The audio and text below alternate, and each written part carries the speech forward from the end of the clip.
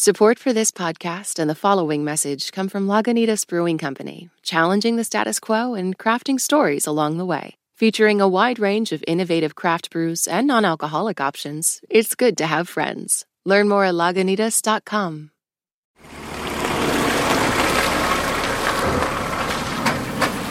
Hey, Robin, check it out! Bob, what are you doing in that trailer truck?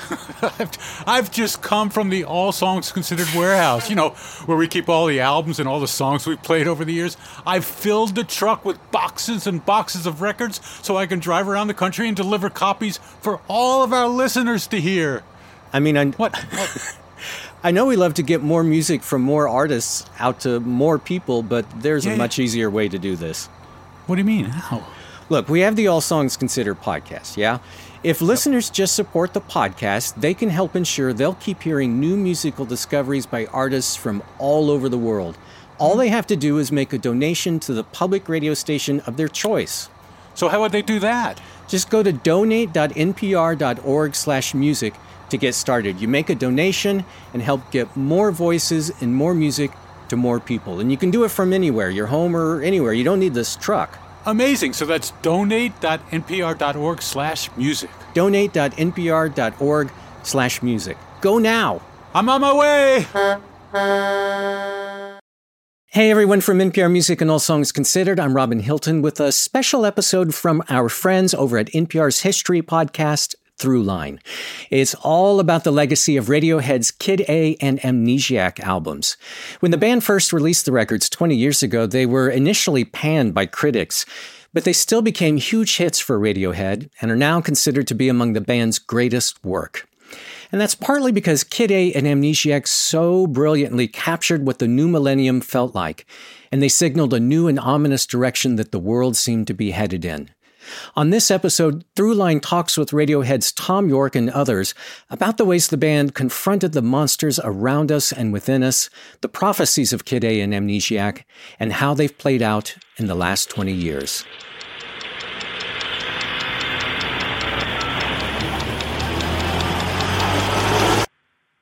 I keep thinking of this phrase I kept writing in one of my books. I have born a monster. You can see it when you look out your window. People will walk past me and say, "Get a job, bum." Or when you turn on your television. The American people can remain confident in the soundness and the resilience of our financial system. It is the world that has been pulled over your eyes to blind you from the truth. I'm not a bum, I'm a human being.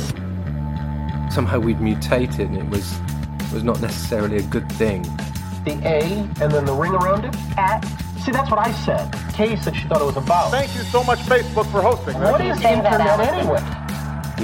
Progress was not necessarily a good thing. Our success was not necessarily a good thing. Today, tomorrow, and into the next day. Thousands will increase. Fires coming up from all risk of the virus expanding worldwide. The fields of tears. Sea level rise.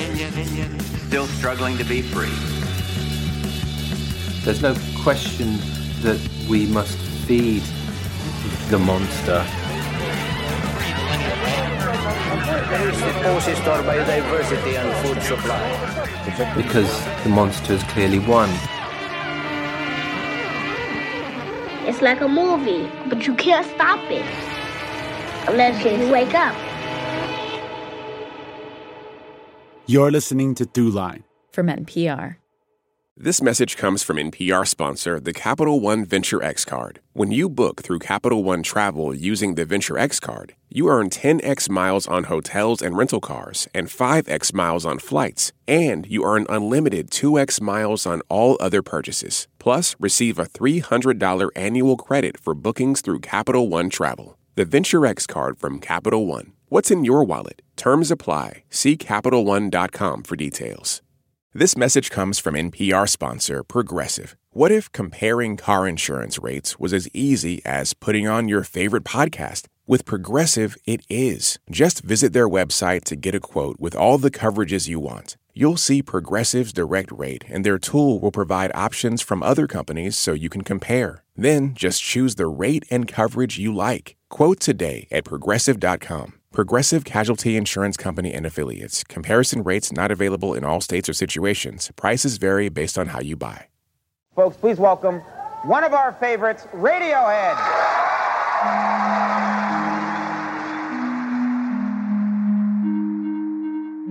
I'm Tom York. I'm Stanley Donwood. Do we have to say what we do for a living? No. Probably not, but I mean... I'm not quite sure what it is that I do for a living. But I've been doing it for a long time. A bit in-betweenies, isn't it? Yeah. Radiohead fans need no introduction to these two. And I'm the biggest Radiohead fan of all. But for everyone else, Tom York is the lead singer and a songwriter for the band Radiohead. And Stanley Donwood has created all the artwork for the band since 1994, including the album art for Kid A. Kid A, a hauntingly beautiful creature, which they released in the year 2000. It was a difficult time for many reasons. Even before the year 2000 rolls around, panic itself could cause problems. The clock was going to tick over from the last day of the 20th century to the first day of the 21st.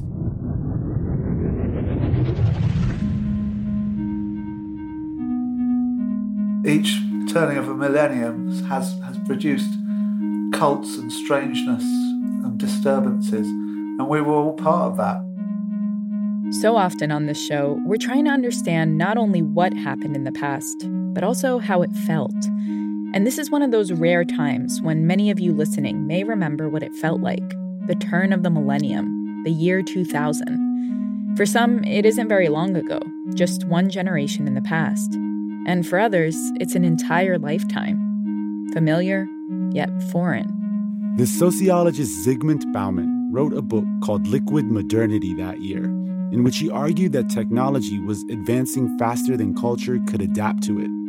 He said this cultural shakiness was causing people a ton of mental stress. Amid that shakiness, Radiohead created their album Kid A and its companion album Amnesiac. They, in many ways, are the band of the turn of the millennium because they captured what that moment represented, what it felt like.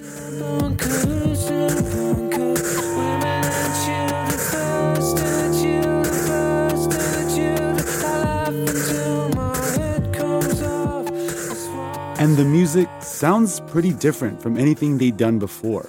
Strange, experimental, a total surprise to people expecting more songs like this. If you've heard only one Radiohead song, this is probably it. Creep. But I'm a creep. I'm a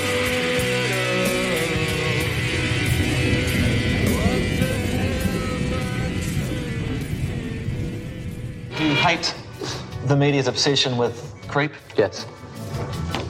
So don't ask me about it, because I won't answer it. We didn't ask Tom about Creep, which was part of an earlier era of Radiohead. We were interested in knowing more about what it took to make those albums of the new millennium, Kid A and Amnesiac.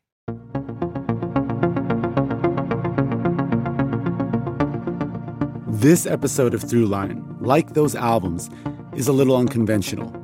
It's all about capturing the mood of a moment and confronting the monsters around us and within us. I'm Randa Abdel Fattah. And I'm Ramteen Arablouei. Coming up, we dial back the clock to the turn of the century.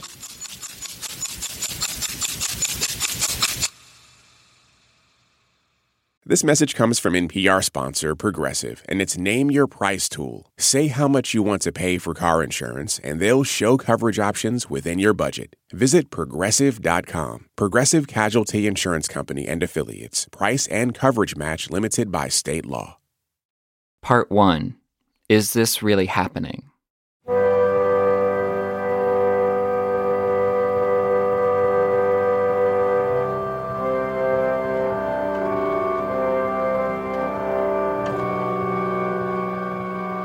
It's a little bit like looking through an old photograph album that you'd forgotten you had. But as soon as you look at it, it becomes incredibly familiar, and you can remember all of the surrounding around that album. Repeating once again our top story, Soviet President Mikhail Gorbachev has been removed from power, and there are tanks now.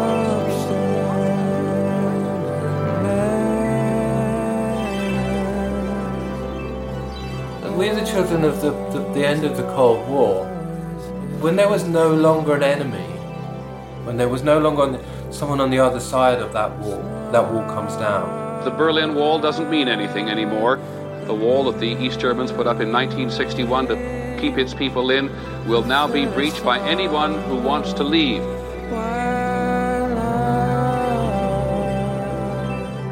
Then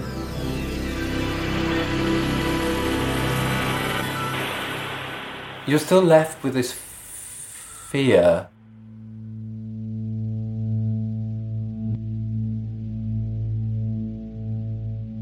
The atmosphere, especially in America at the end of the 90s, we had been through this extended period of relative prosperity and kind of relative peace, the fall of the Berlin Wall, supposedly democracy spreading further around the world. By the words we speak and the faces we show the world, we force the spring. America's position is sort of the epitome of democracy. A spring reborn in the world's oldest democracy. And kind of inclusive capitalism, whatever you want to call it, unchallenged. Life, liberty, the pursuit of happiness.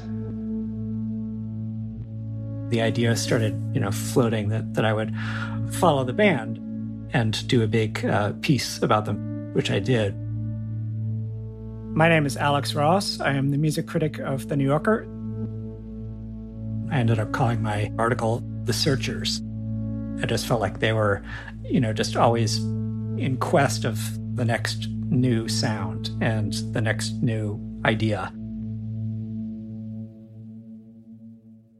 What about this internet thing? Do you know anything about that? Sure. What the hell is that exactly? Well, it's become a place where people are publishing information. Right. So everybody can have their own homepage. Companies are there, the latest information. It's wild what's going on. You can send electronic mail to people. It is the big new thing. If you ain't on the information superhighway, baby, where is it? What is this thing? What is this thing? How does this work? And this was the time of the .com boom. There was this tremendous optimism about the internet. It was going to connect everyone. It was going to be this wonderful democracy where everyone gets to express their point of view. I was speaking to somebody in Japan, somebody in Australia, somebody in New Zealand, somebody in Russia, all over the world. We definitely felt as if we were living in a world that previous generations just wouldn't have got. The idea that history is over and everything's going to be fine. But it wasn't. Everything was fraying at the edges.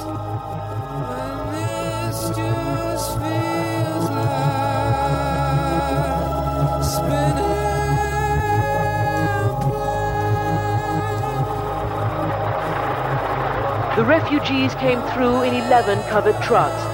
Here on these faces, these broken bodies, hard evidence of the previous day's Serb onslaught on Srebrenica. History is over. Naša zadnja poruka je bila da mi više nemamo vremena za javljanje novo. The world took a long time to realize that genocide had occurred in the Bosnian town of Srebrenica. Srebrenica was a refuge for tens of thousands of Muslims fleeing the Serbs. The Serbs decided to seize Srebrenica. This would force the Americans to bring peace to Bosnia, but only after the people here had been sacrificed. Places that had been completely stable were suddenly rent with the worst kind of inter-ethnic violence. It was horrible.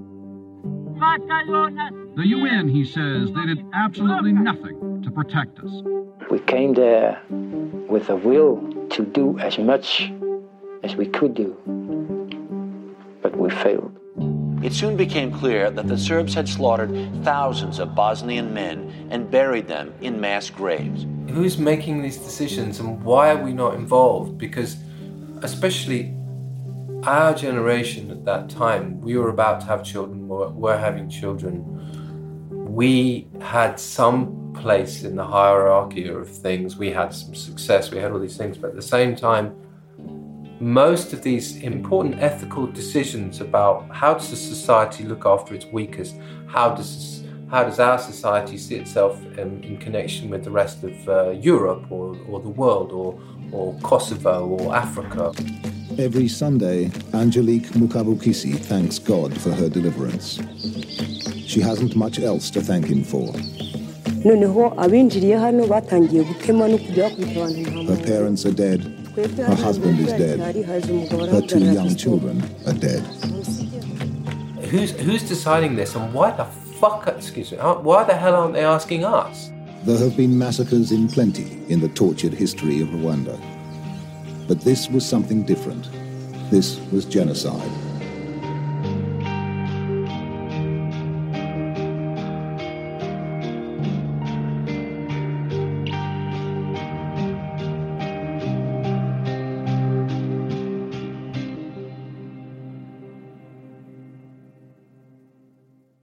So when we were working on Kid A and Amnesiac, the shift was not necessarily one of just dread. There's two sorts of shift. There was the dread of the millennia coming up, but there was also a shift which was sort of saying, we now no longer have to talk about this.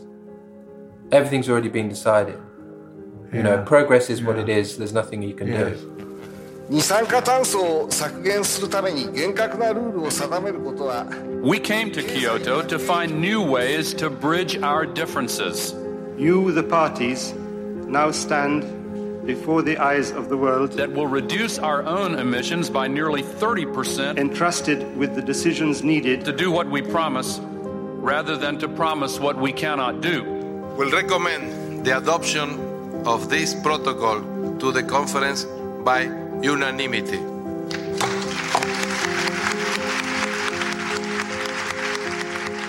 The UN climate change report was 1994, and us being us, I think we would have read that probably. 20 years old, 30 years old, this bit of scientific research, and the craziness of people still being climate change deniers now is almost, it's unimaginable.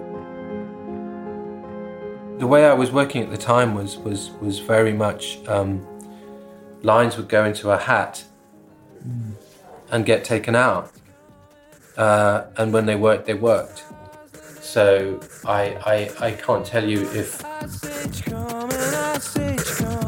I was trying to write a song about global warming. I very much doubt it.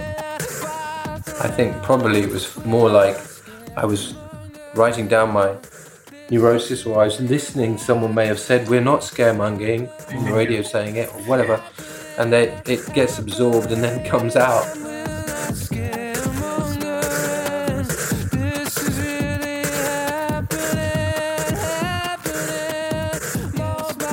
There is this kind of constant sense of tension, of questioning in the lyrics, sense of kind of examining the state of the world, the climate, the planet in crisis, information technology, the seduction of technology, and then how it seems to kind of take over and sort of take over our kind of beings. The album just kind of challenged complacency. It sort of challenged the world as it was.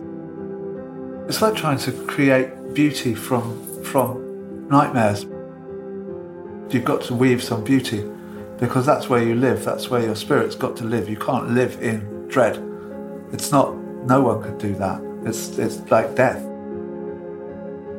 There was this quiet intensity to that music that, in retrospect, it feels like it has a slightly prophetic edge to it. You can feel it in the air. There's a buzz. You hear that sound? They know it's going to happen. And they'll all be looking at the big ball. In 10, 9, 8, 7, 6, 5, 4, 3, 2, 1. Before we enter the new century, before Radiohead could release their prophetic albums, Kid A and Amnesiac, they had to face down fame and their own success. Because Radiohead, like our world, was teetering on the edge of a cliff, staring down into the canyon of the unknown. What would this new millennium bring? Were we barreling towards collapse or reinvention? In 1997, Radiohead released an album called OK Computer, an album that would launch them into mega stardom. But that stardom came with dread and unease. It pushed them into difficult places and uncharted territory.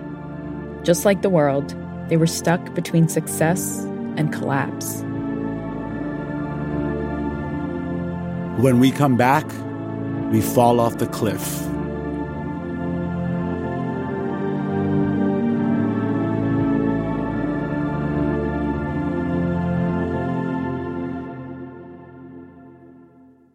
This message comes from NPR sponsor Hulu with Black Twitter, A People's History from Onyx Collective and Hulu. Directed by Prentice Penny, Black Twitter, A People's History tells the story of how Black voices found a new home online and blossomed into a force for change while laying down some hilarious tweets along the way. From the memes to the movements, see how this powerful community shapes culture, society, and politics. Black Twitter, A People's History premieres May 9th, streaming on Hulu. Part 2. I Might Be Wrong.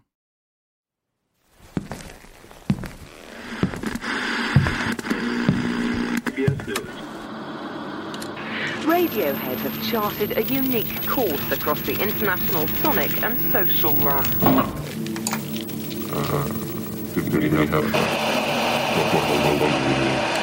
Because basically I'd find myself in a place that I didn't want to be, ended up in a place I didn't want to be. One of our favorites, Radiohead. Radiohead. What? Radiohead. It is the one, the only Radiohead. It's like losing someone you love. For the first time since the Beatles, a band has redefined what popular music is and can be. You are one of the best bands in the world. Really? Congratulations. It's great. Every morning I get up and I think that. What we always try and do is challenge people's preconceptions of the band. They have created music without the accepted furniture of rock and roll. You were considered one of the greatest rock bands in 1997. Well, God help us if we fucking were, because being called a rock band was a bit of a nightmare, really. Why? Because it sucks. Fucking rock music sucks, man. I hate it.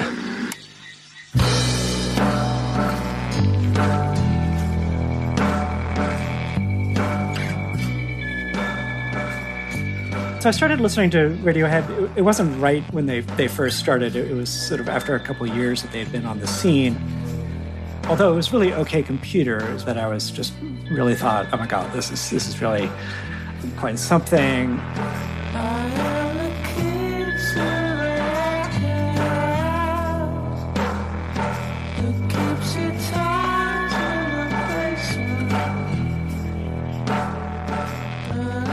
OK Computer was a huge record. It was a phenomenon. It became one of the defining records of that period, and it was the kind of album where just people listened all the way through.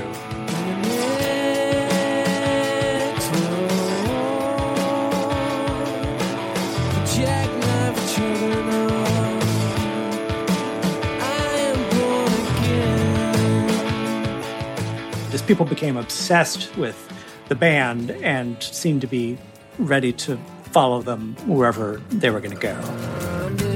Makes you look pretty ugly.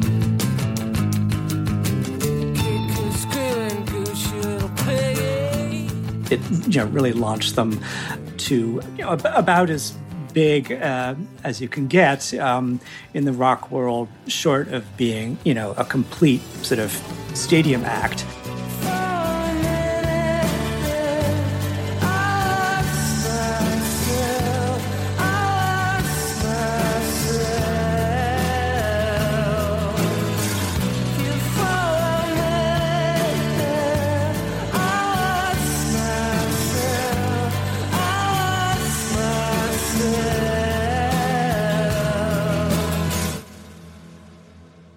fitter, happier, more productive, comfortable, not drinking too much, regular exercise at the gym, 3 days a week, getting on better with your... The previous record had been very successful, and I think on a lot of levels the record company would have loved another one of those. What happened when you came back from the OK Computer tour? It was a mess. Really bad mess. For quite a while. And I got asked to recreate the artwork I did for OK Computer by various people several times. We had no interest in those things. You know, that was in some ways kind of a perverse, antagonistic position to take, but it was also the only one we could have taken, to be, honest and true to ourselves. There was kind of expectations and probably disappointment at the record label when it became clear that they were not going to come up with a sort of another OK Computer. It wasn't like everybody was on board with moving off into uncharted territory, equally because it's scary. But with that, when you strike out on your own against what everyone else wants you to do, if you don't have a lot of self-confidence in the first place, then you will be riddled with doubt. Terrified. With everything you're doing. Yeah. Because you think you might be just shooting yourself in both feet. Shooting yourself in both feet. Self-sabotage. If you've had any success doing anything, really, you've definitely thought about that. You might have asked yourself, do I do the same thing that brought me attention and affirmation? Or do I push myself and try something new and risk losing the success that I've built? This was a question the members of Radiohead were actually tackling in the late 1990s. They went from a successful band to perhaps the most revered band in the world. And their album OK Computer was largely responsible for that. It was that rare combination of commercial and critical success. Yet, it had also nearly ripped the band apart. The sudden onslaught of fame, the constant touring, it all took its toll. And they had pressure on them to repeat the success of OK Computer. Remember, this was the late 1990s, and even though Napster and other illegal downloading platforms were around, the music industry was still making tons of money by selling actual records and CDs. So naturally, another Radiohead album would have meant more money. And so back to that choice for Radiohead. Try and make another OK Computer and enjoy success again, or go in a totally different direction and risk alienating the audience and potentially the bottom line. They chose the latter, riskier move. It's a decision that makes more sense when you understand where the members of the band come from.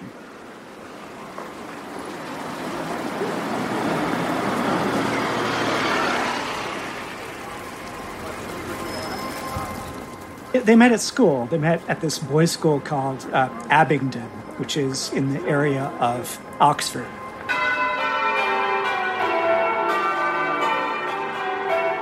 And it is not one of these super elite British public schools. Members of Radiohead, they all came from basically middle-class families. And they weren't part of, Oxford University, which is the dominant presence in the area. They were sort of townies. They were sort of outside that very, very elite, rarefied world.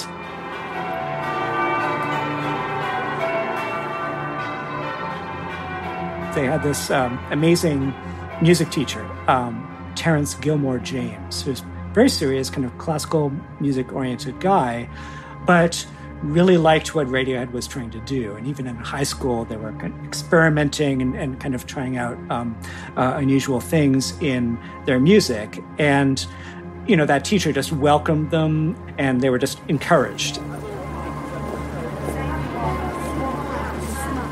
And quite rapidly, they ended up getting signed with EMI.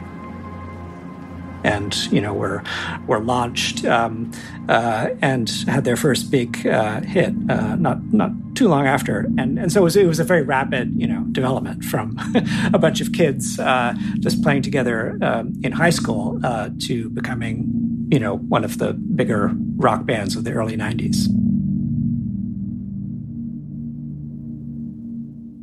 There was something quite fundamental in the way that we had grown up, which I think maybe is peculiar to our sense of Britishness, that we were always taught that any success you have is because you've cheated. Any band that comes out of Britain is the social class, whether they'll admit it or not, is an important consideration. Which is what we internalized, because that was the attitude of the press. Pick up a music magazine or anything, even talking about an actor. An actor's essentially an idiot who gets filled with the ideas of somebody else. This is the kind of attitude that we grew up with. So one's response to success when you don't feel you merit it, thinking about the people who totally subscribe to their own myths and disappear up their own cocaine-fueled arse, or the ones who go the other way, who can't handle it, so they do the next best thing, which is go berserk, trying to work ahead and preempt any of their own mistakes and work all the time and never stop and just producing stuff like all the time, not thinking about it, because that's their response to a situation that they can't compute. And that was us.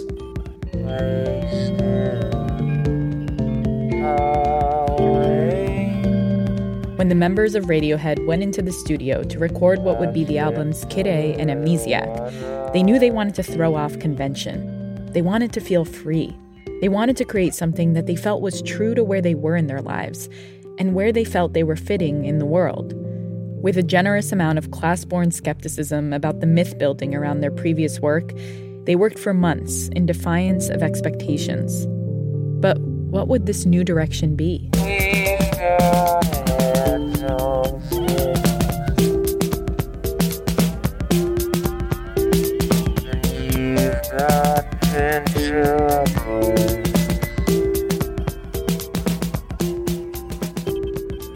It was a very complex process. There was a lot of debate in the band over what direction they were going to go in next. So did you have to be one around? Like, there's 3 songs on Kid A with guitars on them. If I said that to you 6 months before the album was released, would you be like, oh my God, I can't do this? No, because what happened is that it's a process. What happened on Kid A was the process of everything breaking down over time. So what we basically did... I'm good at that. We reduced everything to a pile of rubble and ashes. And so the debate was, are we going to go in a different direction? And obviously the different direction won out.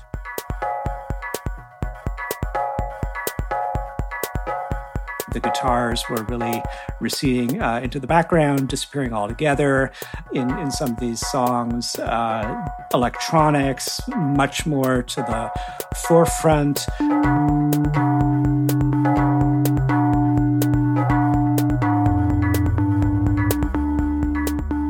This kind of fuzzy aesthetic bordering on kind of experimental electronic music, basically.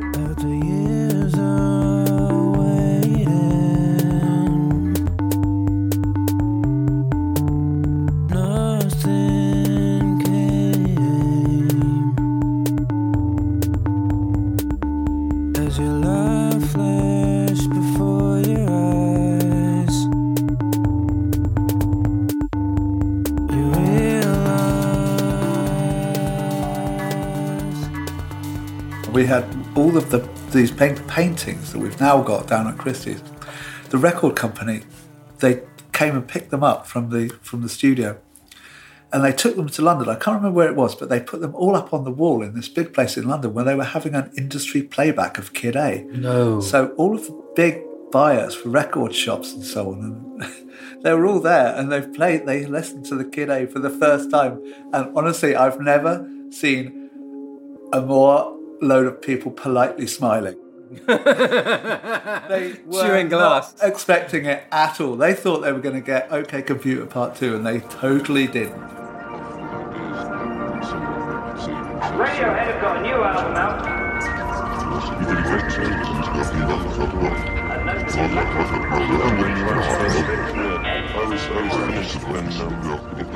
And yeah, there was a lot of opposition. There were a lot of reviews came out that rejected it, that said they've gone completely off track. Where are the guitars? What is this kind of arty nonsense?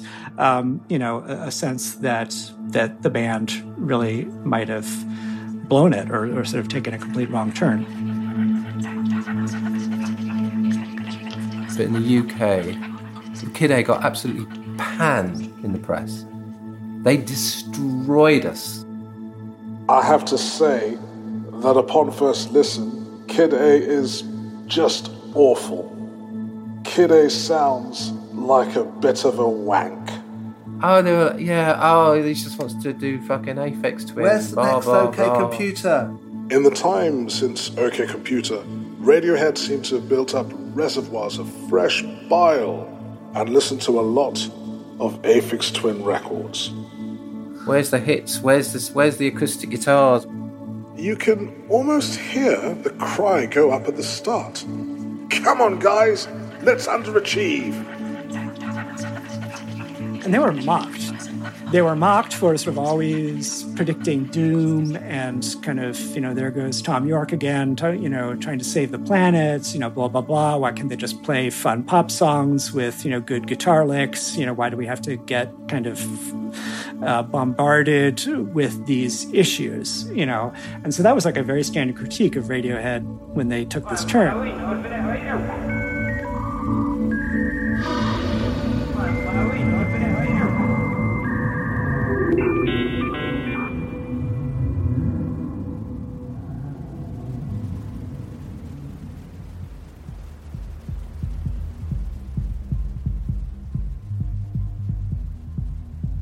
And there was this moment where all these reviews had come in, and I'd never read them, so I was just sitting in a room with everybody else in the band who'd read them, and they were like stone faces, like, oh dear.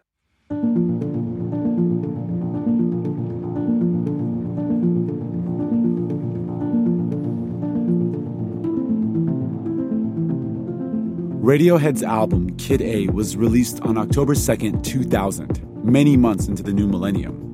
A new millennium that started to see cracks in the facade. Economic growth in the U.S. had slowed.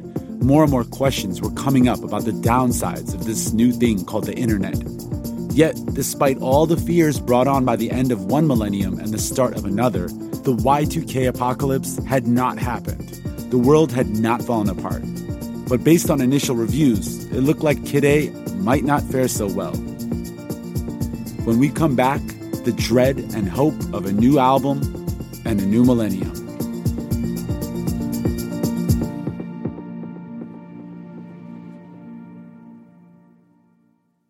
This message comes from NPR sponsor Bluehost. Try Bluehost Cloud, the hosting plan made for WordPress creators by WordPress experts. With 100% uptime, fast load times, and 24/7 support, your sites can handle high traffic spikes. Visit Bluehost.com.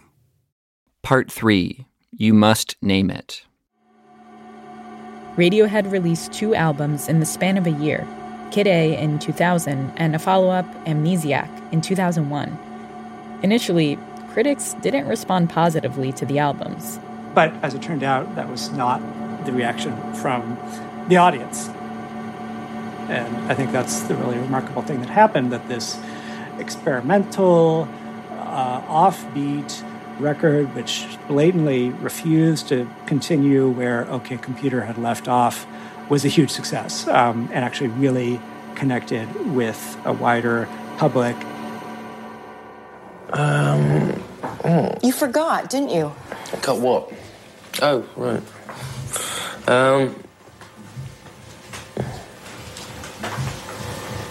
What was the question again? There's a great story that one of our managers, Bryce, says that when they first played it to the publishing company, and we just re-signed with them, and they're expecting guitars, and so the first song, everything's the right place, not a guitar.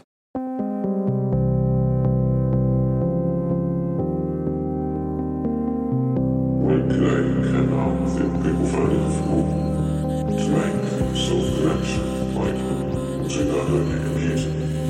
Everything in Its Right Place is just one of my favorite songs of theirs because it's sort of lovely on the surface and it has a kind of, upbeat feeling to it, and that the message in the lyrics is also like everything is okay, but is it? You don't quite believe it as you're listening to the song. So there's like an irony.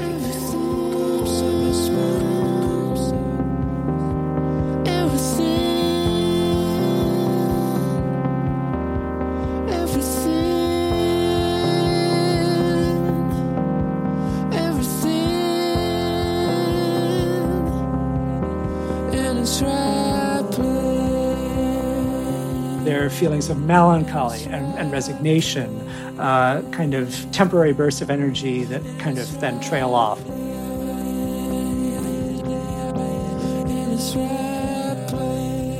It actually puts me under a spell, when those chords kick in.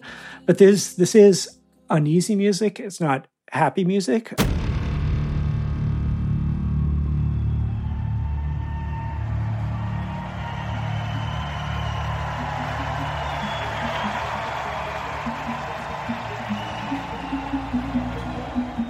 Radiohead's moody, contemplative, emotional album quickly became a massive hit in the United States. It debuted #1 on the Billboard charts and eventually sold over 1.4 million copies. The American press fawned over the album. The experience and emotions tied to listening to Kid A are like witnessing the stillborn birth of a child, while simultaneously having the opportunity to see her play in the afterlife on IMAX. Including this notoriously over-the-top review from the music website Pitchfork. It's an album of sparkling paradox. It's cacophonous yet tranquil, experimental yet familiar, foreign yet womb-like, spacious yet visceral, textured yet vaporous, awakening yet dreamlike, infinite yet 48 minutes. It's kind of a pretty rare case of someone working in the commercial arena, trying something new, challenging the audience, and succeeding, holding their audience, bringing their audience with them. And it just doesn't happen very often.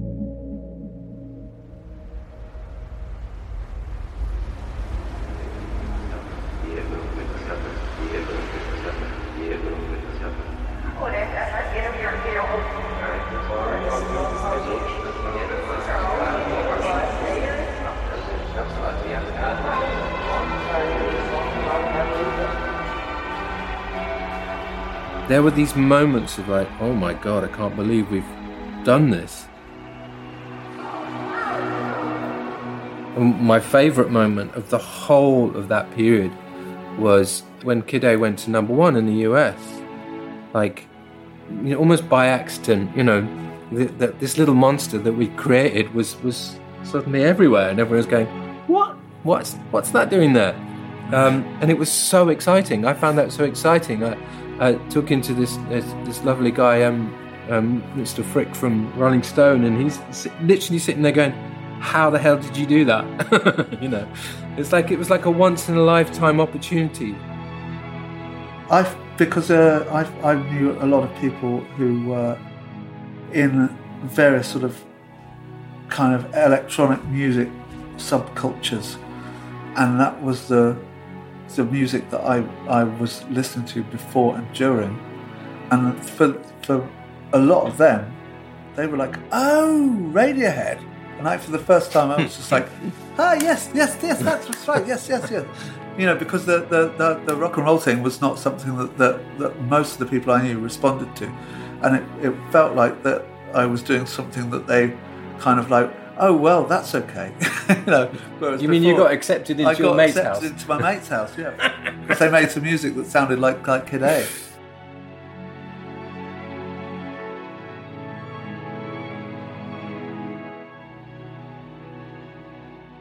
Okay, so the obvious question is hanging here.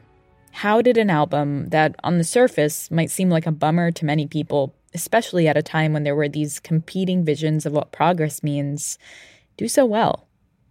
According to Alex Ross, it's because the unease that Radiohead, Tom, and Stanley were expressing with the albums was an unease many people were feeling. And I think perhaps, and this is just my totally kind of random speculation, that the popularity of the records may have connected with people's unconscious or semi-conscious unease and sense that there was something superficial about that sense of complacency and well-being, and that something else was coming, which indeed it did. Looking back on it, well, that doesn't seem so problematic anymore, that they were insisting that people sort of think about climate change, that they were bringing up these issues around technology, and that they were just generally challenging complacency.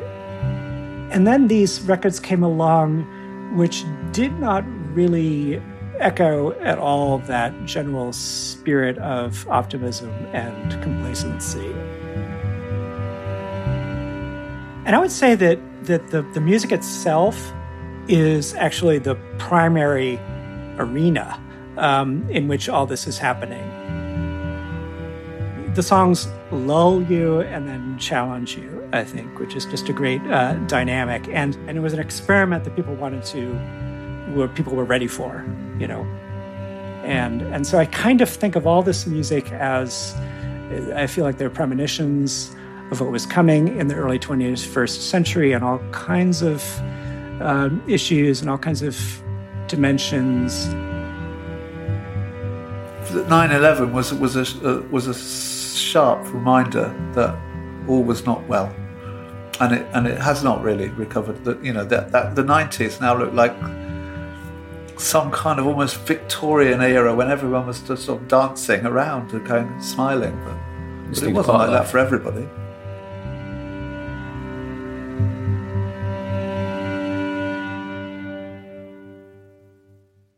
When I first heard Kid A and Amnesiac back in the early 2000s, it stopped me in my tracks. The glitchy synths, the bass drum thump in my chest, the lyrics, the mood, they all made me feel like someone else was seeing what I was seeing. This group of English musicians who I had almost nothing in common with at the time seemed to understand my anxiety about the world that awaited me. I'm an old millennial. I went from being a child to an adult at the same time the 20th century turned into the 21st. A time when, for many of us in America, everything felt possible, yet very little felt right. Everything was getting better, we were told. The Cold War was over and the internet was here. Yet everywhere it seemed like our leaders were throwing coins in a wishing well. And with every listen to those albums, I felt like I could better articulate the feelings that I struggled to find words to describe. Liquid modernity, that concept from Zygmunt Bauman that we talked about earlier in the episode, basically theorizes that the anxiety and uncertainty many people feel in the modern world is caused by the fact that technology and life are constantly changing faster than our culture and minds can keep up with. It feels like the earth is unstable beneath our feet. And that feeling was captured by Kid A and Amnesiac. The moment we're at this particular fulcrum right now where dread and division has become an economically useful algorithm, whatever you want to call it. Like we've developed this new form of interacting with each other, which is a form of sickness. Yeah. And now finally it's being talked about. And so as soon as it's named, its power will rescind, you know, because that's what happens. If you want to take something's power away, you have to name it. I jumped in the river, what did I see?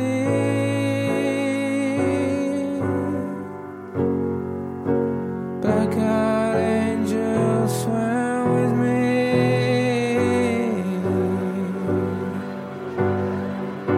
A moon full of stars.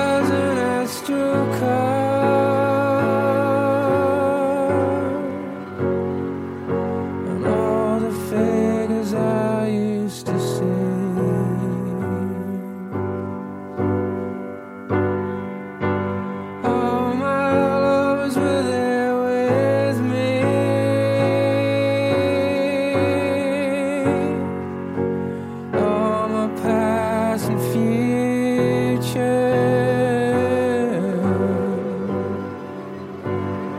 Oh, we all went to heaven in a little rowboat.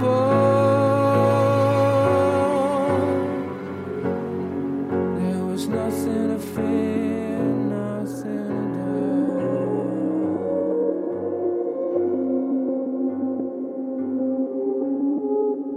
But is it enough to just name it? Who does it serve to just describe an issue and then walk away? For Tom York, it isn't enough. And the process of making Kid A and Amnesiac wasn't only to put words to the angst he and his bandmates were feeling, it was about projecting another world. It was, and still is, about possibilities.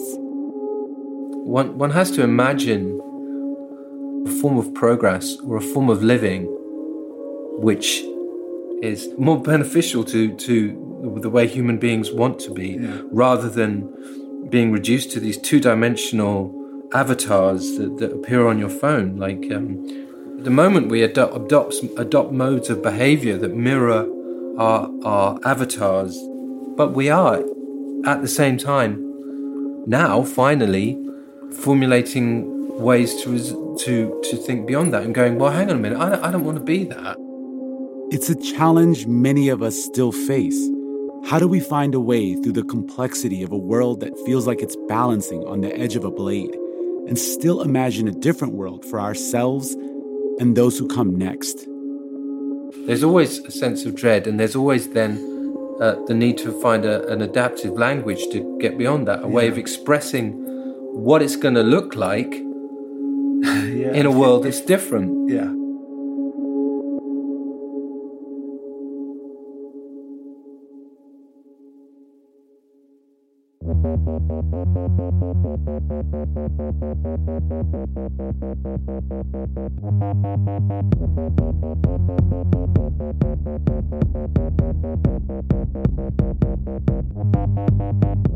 That's it for this week's show.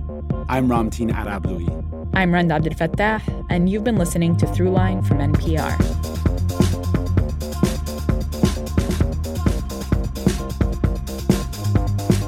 This episode was produced by me. And me, and Lawrence Wu, Lane Kaplan-Levinson, Julie Kane, Victor Ibeez, Anya Steinberg, Yolanda Sangweni. Fact-checking for this episode was done by Kevin Vogel. Thanks also to Anya Grunman, Tamar Charney, Jacob Gantz, Dawood Tyler Amin, Laura Elderi, and Farai Masika. Special thank you to XL Beggars Group and Radiohead for letting us use songs from Kid A and Amnesiac in this episode. The new reissue of the albums, called Kid A Amnesia, is out now and contains a bunch of never-released-before tracks. You can find it wherever songs are sold or streaming. Other music for this episode was composed by Ramtin and his band Drop Electric, which includes Naveed Marvi, Sho Fujiwara, Anya Mizani. Also, we want your voice on our show. Send us a voicemail at 872-588-8805 with your name, where you're from, and the line, "You're listening to Throughline from NPR." And we'll get you in there. That's 872-588-8805. And finally, if you have an idea or like something you heard on the show, please write us at throughline@npr.org or hit us up on Twitter at throughlinenpr. Thanks for listening.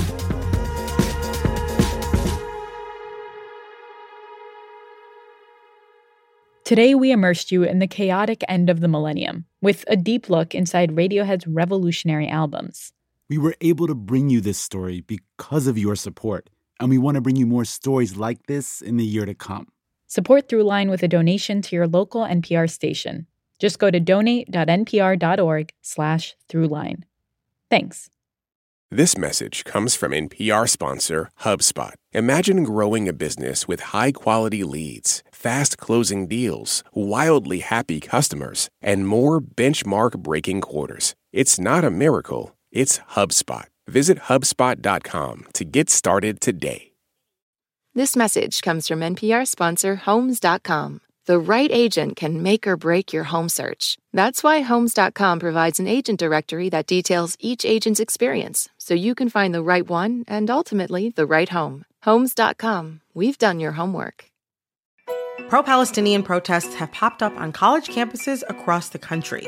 But from the eyes of students, what are we missing? From the outside, these protests are painted as really violent when that couldn't be further from the truth. I'm Brittany Luce, host of NPR's It's Been a Minute, and I'm inviting you to hear from student journalists who see what the rest of us cannot. On It's Been a Minute from NPR.